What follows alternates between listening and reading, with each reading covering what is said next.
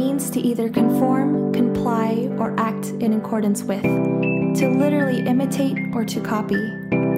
So then why do we think when Jesus said, "Follow me," he meant raise a hand, sign a card, or show up at church once a week? When Jesus said, "Follow me," he wanted people who imitated him, who conformed to him, who looked like him. He wanted us to drop everything, radically change our lives, and yield to the unknown. He wanted us to follow, to go where he goes, to do what he does, because he's bringing his kingdom, and the only thing he asks is, will we follow?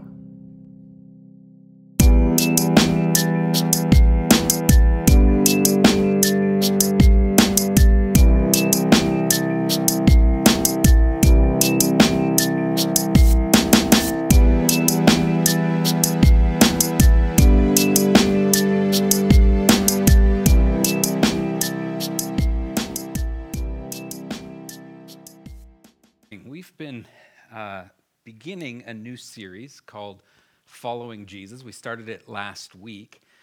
So if you missed that series, that first sermon, I would highly recommend you go back and listen to it, because it's sort of a foundational understanding of where we're going with this sermon series. So the series is titled Following Jesus. And so we're building a biblical definition of what it looks like, practically speaking, to be a Christian. Essentially, we're trying to answer the question according to Jesus. That's a key thing. Answering the question according to Jesus, what Jesus says a Christian is. What is a Christian? And so last week we began by establishing the beginning of our definition. And that definition is a Christian is someone who is following Jesus. Now, in some ways, we could say that that's a complete definition. Anyone who is following Jesus is a Christian. However, there's some key things that Jesus teaches about what a follower looks like, what our posture should be, and what Jesus expects from his followers. Essentially, a Christian is someone who is following Jesus, but what does following Jesus actually look like? Interestingly, some of us in the church even, might notice or may not notice that Jesus' teachings don't actually line up with how we sometimes articulate things in the church today. So this topic is actually really, really important, specifically for the North American church. Some of the things that we've created, the dogma that I talked about last week, the definitions of salvation and how we go about being saved and following Jesus, some of those things are dogmatic in nature, i.e. crap the church made up, and some of those things are actually what the Bible says, and we have this mixed, matched mess of all of these different things. But essentially, often what we're doing is we've made faith more about individualism and personal professions than about truly following the ways of Jesus.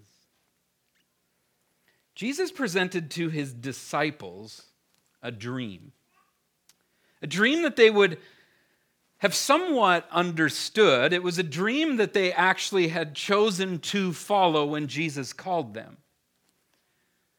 I hope that we all have dreams. Because people with dreams can fly. Our dreams, our aspirations, I don't mean like the nappy time dreams. I mean aspirations, things that we're dreaming about that could actually happen. They give us direction and they give us hope. They're a key to living this one life that we are given here on this earth. We only get one shot at life, folks. Our dreams matter. A life without dreams, I would say, has no vision, has no passion, and struggles to find purpose. God gives us dreams and aspirations. He gives us what I often describe as holy discontentment, something that is just stirring in our hearts, that just bothers us to the core, that we believe about our world needs to change. That's a dream, a holy discontentment that's been given to you by God, and God is calling us to act on our dreams. Martin Luther King Jr., you might have heard of him. He opened his famous speech with this simple line, "I have a dream." Essentially calling people to imagine a world that was different. A world that could actually move from being a dream into a reality. Some people think that we shouldn't spend time dreaming, that dreaming is a waste of time, that we should live in reality and do what is responsible. Living your dreams, it's just for people who don't want to be responsible or who want to be lazy or who have a misunderstanding of the way that the world functions. Here's the problem with that. History tells us different, and Scripture tells us something very, very different.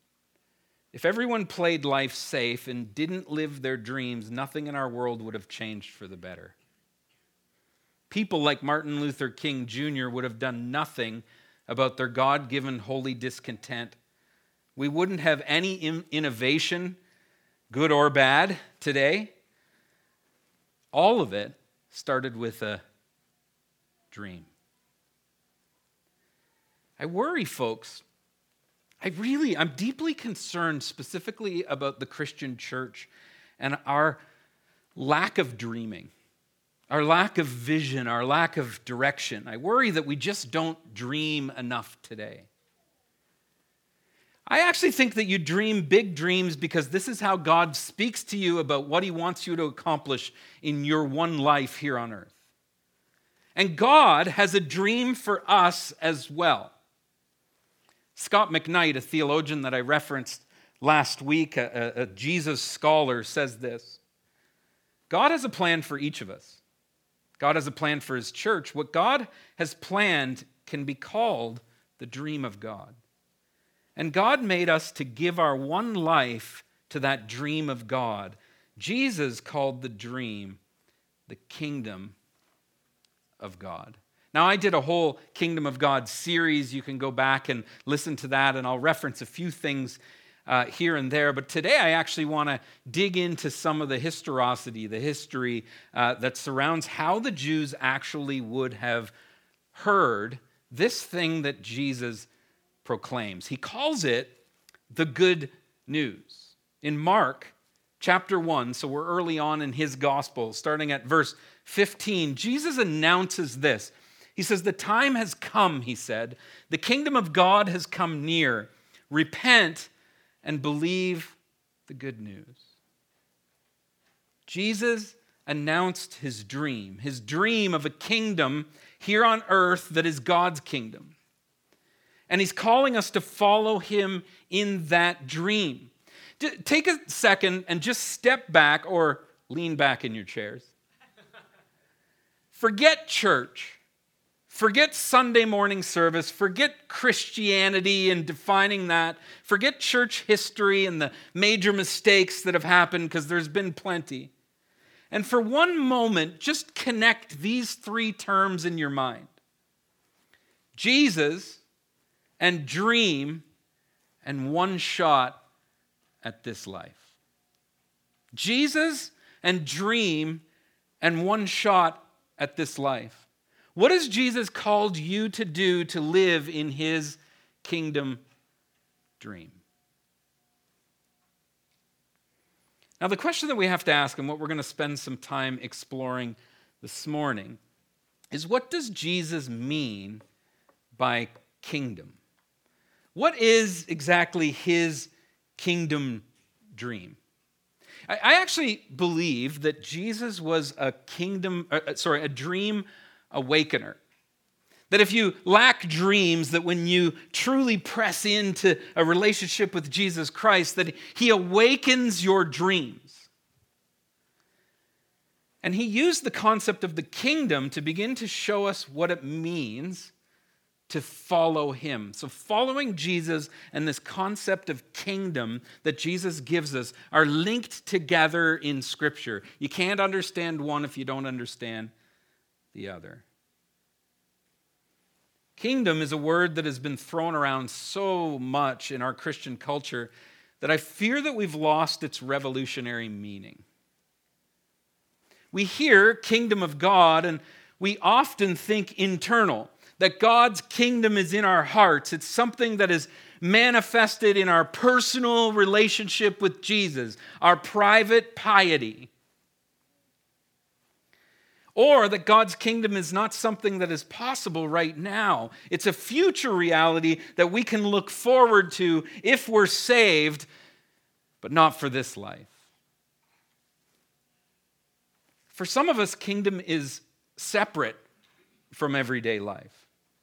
We have church, and we kind of see God's kingdom expression in church, and it's one of our Christian activities, so well, it must be part of God's kingdom. And then we have everyday life, our work, our personal life, and we separate God's kingdom from our work kingdom or our everyday life activities. And so when we're doing church, when we're doing small groups, when we're doing Christian things, we're like, okay, that's the kingdom. But then when we step outside of those things and we got to do like real life, the kingdom gets kind of moved over here, and then we go about living in the kingdom of the world.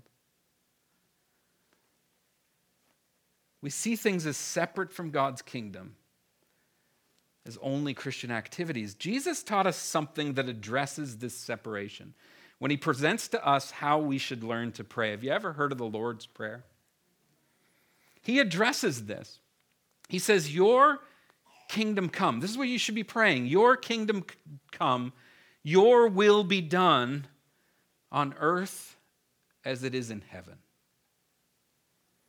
For God's will to be done here on earth as it is in heaven. This is a kingdom dream, and it's an active dream that Jesus is calling us to follow right now. For Jesus, the word kingdom meant the dream for this world come true. But this wasn't just Jesus' dream. It was the dream of everyone in Israel at the time. If you know anything about the Old Testament, you see this dream saturated in their writings. And so perhaps it'll help us to understand just how radical the people Jesus was announcing this to would have heard what Jesus was saying. Read any of the prophets in the Old Testament, and you'll catch a snippet of a bold, robust hope for what God would do someday. It's this hope that Jesus is announcing has come. So I need you to hear that. It's this hope that they had been hoping for, that they had been learning, that they had been hearing from the prophets about, that they knew that rested in the Exodus story. It was this hope of Jesus saying the kingdom is near, the kingdom is at hand. It's that hope that he is announcing has come. To the Jew, Jesus was not announcing something new. He was announcing something that they had hoped for. When Jesus used the word kingdom, he connected it to words now and arrived, now and arrived. To the Jew, this meant that Jesus was announcing that a whole story was coming to the concluding chapter, that history was now set to shift. When he announced the kingdom, they heard it differently than you and I hear it today. They heard it in the context of their whole story. Now, to look at Scripture properly, you have to look at it as an overarching narrative, a story that's playing itself out. When you miss that story, we become pluckers and we pull things out and we start to quote texts that don't actually say what we're claiming they say. It has to fit in the overarching narrative, and the Jews had a deep understanding of what that was because of their historicity. The reign of God that the people had been waiting for has now arrived. That's what Jesus is saying. They didn't need to wait and dream about it any longer. What the prophets had talked about was becoming reality. God's kingdom reign has arrived. They would have heard this announcement in the context of their story, as I said, and seen it as a continuing chapter, the most important chapter in the overarching story. So when a first century Jew heard this announcement from Jesus, they would have thought three specific things. So just for a second, think to yourself, when Jesus says kingdom, kingdom of God, what is it that first comes to mind? And let's see if it is what would have came to mind to a Jew. There was three specific things that they would have heard when they heard the word kingdom. First, and this one might be a little obvious, there's got to be a king. If we're going to have a kingdom, we have to have a king, and not just a king, but a king who rules and has a will. So there has to be a king, a ruler, and in their case, it was Yahweh or God. He was their king. They tried other options. We can read about that specifically in 1st and 2nd Samuel with Saul and David and the coming of the earthly king compared to the king who God had chosen. They tried all kinds of ways to fill kingship in their history. But there always had to be a king, and that king was the ruler over a nation. So when Jesus said the kingdom is near, they would have looked for, well, who then is the king of this new kingdom? And that king rules. And in the case of Jewish history, their king, God, had ruled by redeeming people. And so they connected kingship with redemption. They held the Exodus story. You got to understand, generation after generation after generation, the Jews would tell the story of the Exodus. They're being freed from slavery in Egypt and being moved to the wilderness. The Exodus story was the hope that they held in their hearts. And so when they heard king, they thought of that story, and it would give them hope. Because now they're looking for, they equate king with redeemer. So now we have a new king, a new kingdom, which means we are going to be redeemed. They also saw a king as someone who governed. We don't really like that. We like to choose who governs. They didn't get to choose who governed. There was no elections. There was no process to go through. There's no democracy in Scripture. And the people would submit to the governing king. This governing king would have a will. He would have a way that he was going to govern, a way of life that the king was calling his people to live. So the Jews would have been searching out what this new king expected. We see this in the Torah, where God's will is expressed through the law. This is God's expectation to make you right with God, follow this sacrificial system, these laws. And then in the New Testament, we see this in Jesus' teaching. Now the second thing, so the first thing they saw was who's the king. The second is that a kingdom has to have people. You're not much of a king if you have nobody but yourself. Who are you lording over? Who are you leading in any way? You're not a king if you're all alone. Kingdoms always involve people. So to the Jew, those who were going to be redeemed by the king would be looking to submit to the will of that king. The third thing they looked for was land. A king must have a space to rule in. And in the Old Testament, land was a very literal thing. God gave them land, gave the Israelites land. And in the New Testament, land becomes a universal promise of a new world. So when Jesus was announcing the coming of the kingdom of God, the Jews would have automatically associated this announcement with the coming of the Messiah. When you look at the Greek text and the word that's used for Messiah, it quite literally means king. When they declared someone as Messiah, they were saying, "You are our king." And they were waiting for this kingship, this king, this kingdom. The Messiah coming brings the Jewish nation a redeeming king, a new exodus, and establishes God's people as a blessing to the nations. Just a side note, a blessing to the nations is actually our mission calling before the Great Commission. The gospel actually begins, I would argue, in Genesis chapter 3 and continues through the redemptive story. It doesn't begin in the book of Acts. It doesn't begin with Jesus. It started with the fall and then the calling of Abraham. And the call of Abraham to be a blessing to the nations.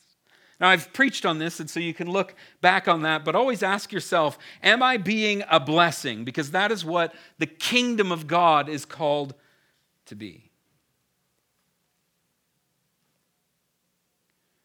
Jesus associates all of these things. He sees kingdom the same way that the Jews would have seen kingdom.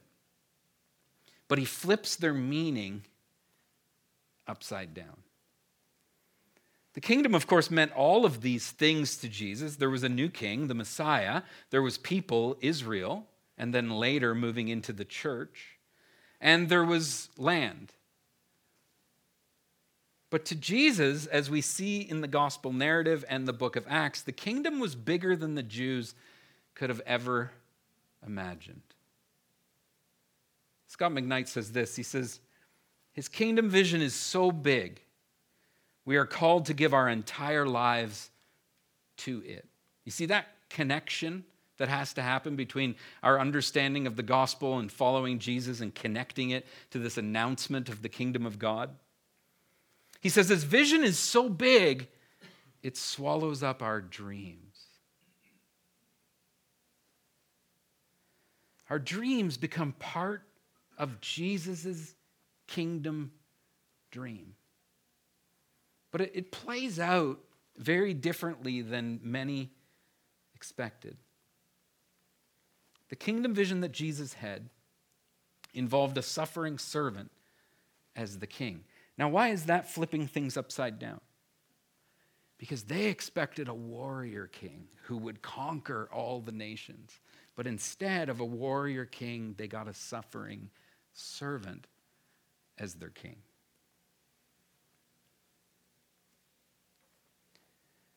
Redemption through the king's sacrificial death on a cross. Peace and righteousness being offered through the king's resurrecting power. Folks, peace and righteousness, holiness, righteousness is only attained through the death and resurrection of Jesus Christ on the cross. If you think you attain it any other way, you have ripped the cross out of your theology. Peace and righteousness are offered through the king's resurrecting power and a people who were completely dedicated to following their king's will. Listen to how the Apostle Paul says this about the nature of the kingdom dream. Now, I need to give you a little tiny bit of context of what's happening in this passage in Romans 14. The church in Rome, at one point in its early inception, involved both Jews and Gentiles. But then what happened was a king came along, one of the emperors came along and sent the Jews out of Rome. And so these Jews had to leave the Christian church. It wasn't called that at that time, but they had to leave meeting with these other Gentiles. And so now the Roman church purely had Roman Gentiles as the people shaping their church. The Jews were exiled. They were sent out of town. And several years later, I think it was Nero that allowed them back into Rome. And so they go to rejoin with the Gentile believers. Now you can imagine the mess that the Jews felt they walked into because the Gentiles had just shaped what this church was going to look like, and the Jews had no say in what that shaping was. And so they showed up and went, like, what did you do to our church? You're eating meat that was used for sacrifices, and so it's unclean, and so you can't eat that meat. And the Gentiles are like, oh, the meat tastes fine. What's the problem?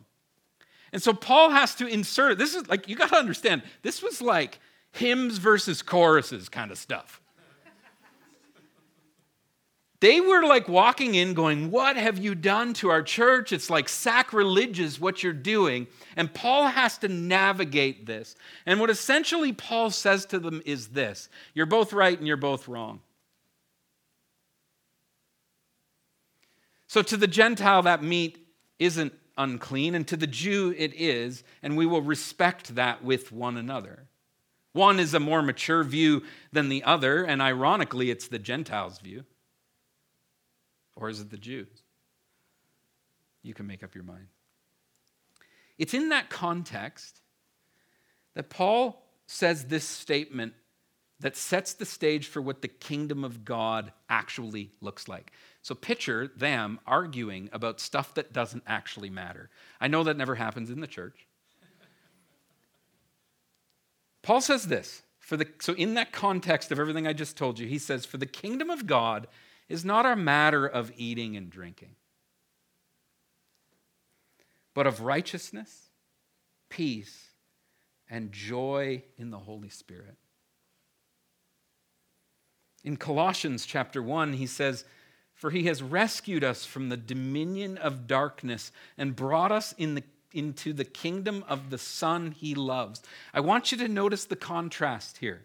The dominion of darkness, the kingdom of the world, and the kingdom of light is the kingdom of the Son whom he loves.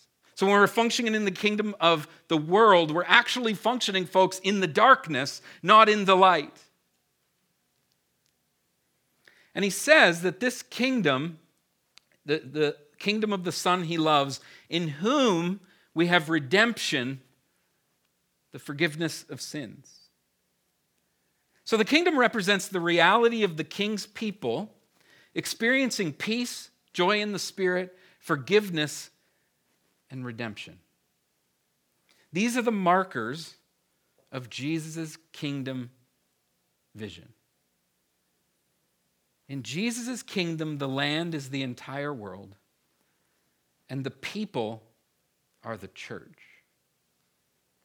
The church representing the ethos of this kingdom dream. The people who live the kingdom dream, that's the church. By kingdom, Jesus means God's dream society on earth, spreading out from the land of Israel to encompass the whole world. When we talk about the kingdom of God, Jesus was thinking of concrete realities on earth. The church being the embodiment of the Jesus dream. And he's thinking of you and I living together in community, living our God-given dreams, our holy discontents. The kingdom Jesus spoke of, listen very carefully, is God's will being lived out by his church here on earth. Both right now and as we prepare for his future reign. Now here's where the confusion starts to happen when we talk about kingdom. There's a past and a present and a future aspect to the kingdom of God. We tend to focus either on the past of it or the future of it, but we tend to neglect the right now presence. The future piece in Revelation chapter 11, it says the kingdom of the world has become the kingdom of our Lord and of his Messiah, and he will reign forever and ever. And that is talking about the death of sin forever. He's conquered death, but sin and death still exist in our world. And one day in the future kingdom, sin will be wiped off of the earth, and the new heavens and earth, the new Jerusalem, will become our reality. So there is that connection. But it's interesting, though, that many in the church focus on this future kingdom as their hope, but Jesus spoke mostly of the coming of the current reality, not the future. The kingdom of God here on earth right now is what Jesus talks about. The church being God's people, living before God with others in a way that embodies the will of God in a new kind of society. The kingdom dream of Jesus looks very different from the kingdom of this world. The kingdom that Jesus presents is an interconnected society, noted by caring for others, shaped by justice, empowered by love and peacemaking, and flowing with wisdom, all undergirded and empowered by the presence of the Holy Spirit in us. So the announcement of the kingdom was the beginning of a redemptive plan for all of humanity. Now, I would actually say that did begin in Genesis 3, but this is sort of a peak in the bridge, so to speak. It's the beginning of a dream that makes all of our dreams possible. Those who follow Jesus are called to embody this kingdom dream. So notice the connection between following and the kingdom. We're to embody this kingdom way of life. They're called to follow Jesus, to live lives that call for justice, peace, and love. Kingdom people, the way that I summarize this, is that kingdom people are called to live redemptively at all times. Our dreams, when not centered on self. You see, we can have self-centered dreams that are self-serving, aspirations that are about self. That's not the kind of dreams that we are talking about here. Self-centered dreams are from the kingdom of the world, but when God gives you a holy discontent that embodies the qualities of the king, then you're called to live that dream. So, I want to add to our definition and then give some concluding thoughts before I let you go eat. How many people are having turkey dinner today? Yeah, a few of us are. I get 2. One today, one tomorrow, and then I get to recoup for the rest of the week. A Christian is someone who is following Jesus by devoting his or her life to the kingdom vision of Jesus. A Christian is someone who is following Jesus by devoting his or her life to the kingdom vision of Jesus. Now, we're going to keep building on this. We're not done yet, but we're laying a foundation of what it looks like to follow Jesus. And in order to follow Jesus, you have to devote your entire self, your whole self, to living the kingdom vision that Jesus presents. So what is the kingdom vision? Very simple. For God's will to be done on earth as it is in heaven.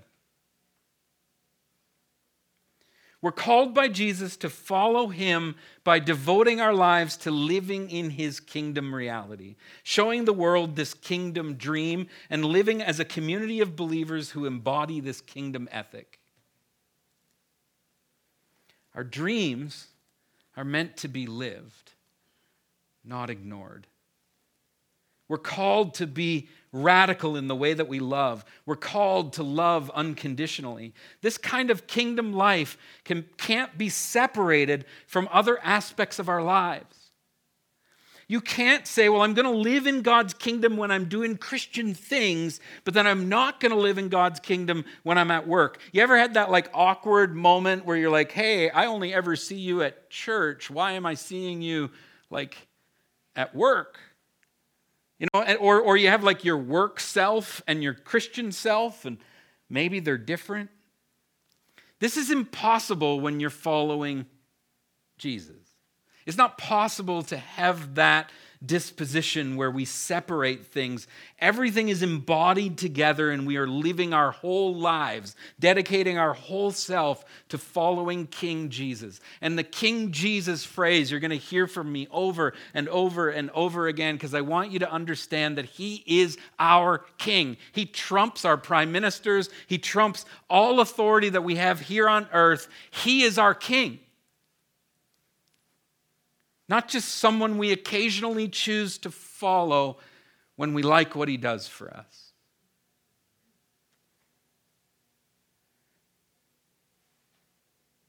Living our lives for King Jesus means we've devoted everything to our King. And he's called us to a radically different perspective on life. a kingdom perspective. You're going to hear that as I talk through this series. A kingdom dream of a society that embodies the nature of Christ, our King. The worship team can join me up here.